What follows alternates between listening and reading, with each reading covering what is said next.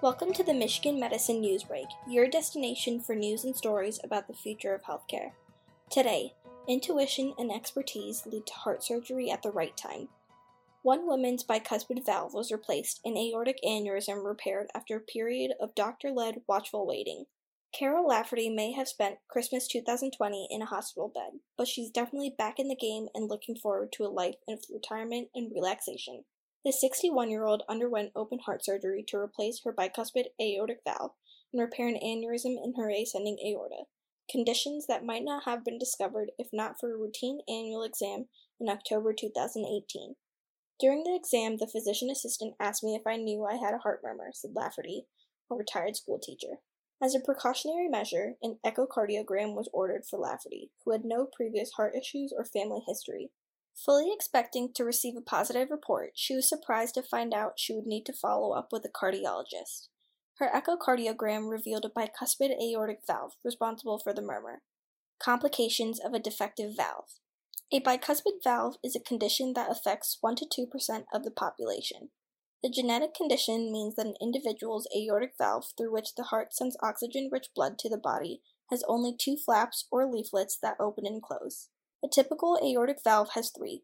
The cardiologist I saw near my home discussed my bicuspid valve with me, but told me not to worry about it, said Lafferty, who was experiencing symptoms that included fatigue, tightness in her chest, and shortness of breath. However, because she also had asthma, her symptoms were attributed to that. He said I might need to have my bicuspid valve replaced in 10 years or so, but until then, I was okay. Lafferty's intuition told her otherwise.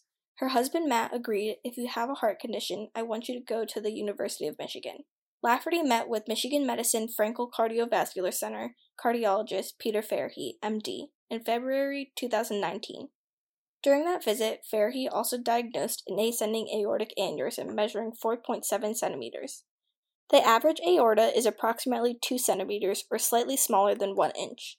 An aneurysm means that the diameter is 1.5 times larger than normal, or 3 centimeters in the abdominal aorta. Surgery is considered when an aneurysm grows to approximately 5.5 centimeters.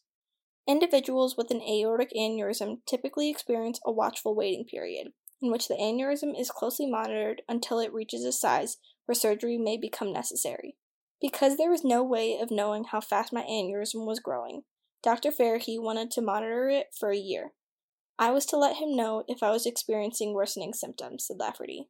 When I returned to U of M in November 2019, they found my bicuspid valve had become more calcified, but still Dr. Fairheat wanted to monitor me and keep a watch on the valve and aneurysm, said Lafferty. By the summer of 2020, Lafferty was experiencing worsening symptoms, including chest pain while working at her family-owned hardware store. When the pain moved to her back and arms, she knew things were progressing. Fairheat called in thoracic surgeon Gaurav Aliwadi, MD, to consult. I had a Zoom appointment with Dr. Aliwadi on December 7, 2020, said Lafferty. He reviewed all my scans and said, okay, I think it's time for surgery. On December 21, 2020, Lafferty's aortic valve and ascending aorta were replaced.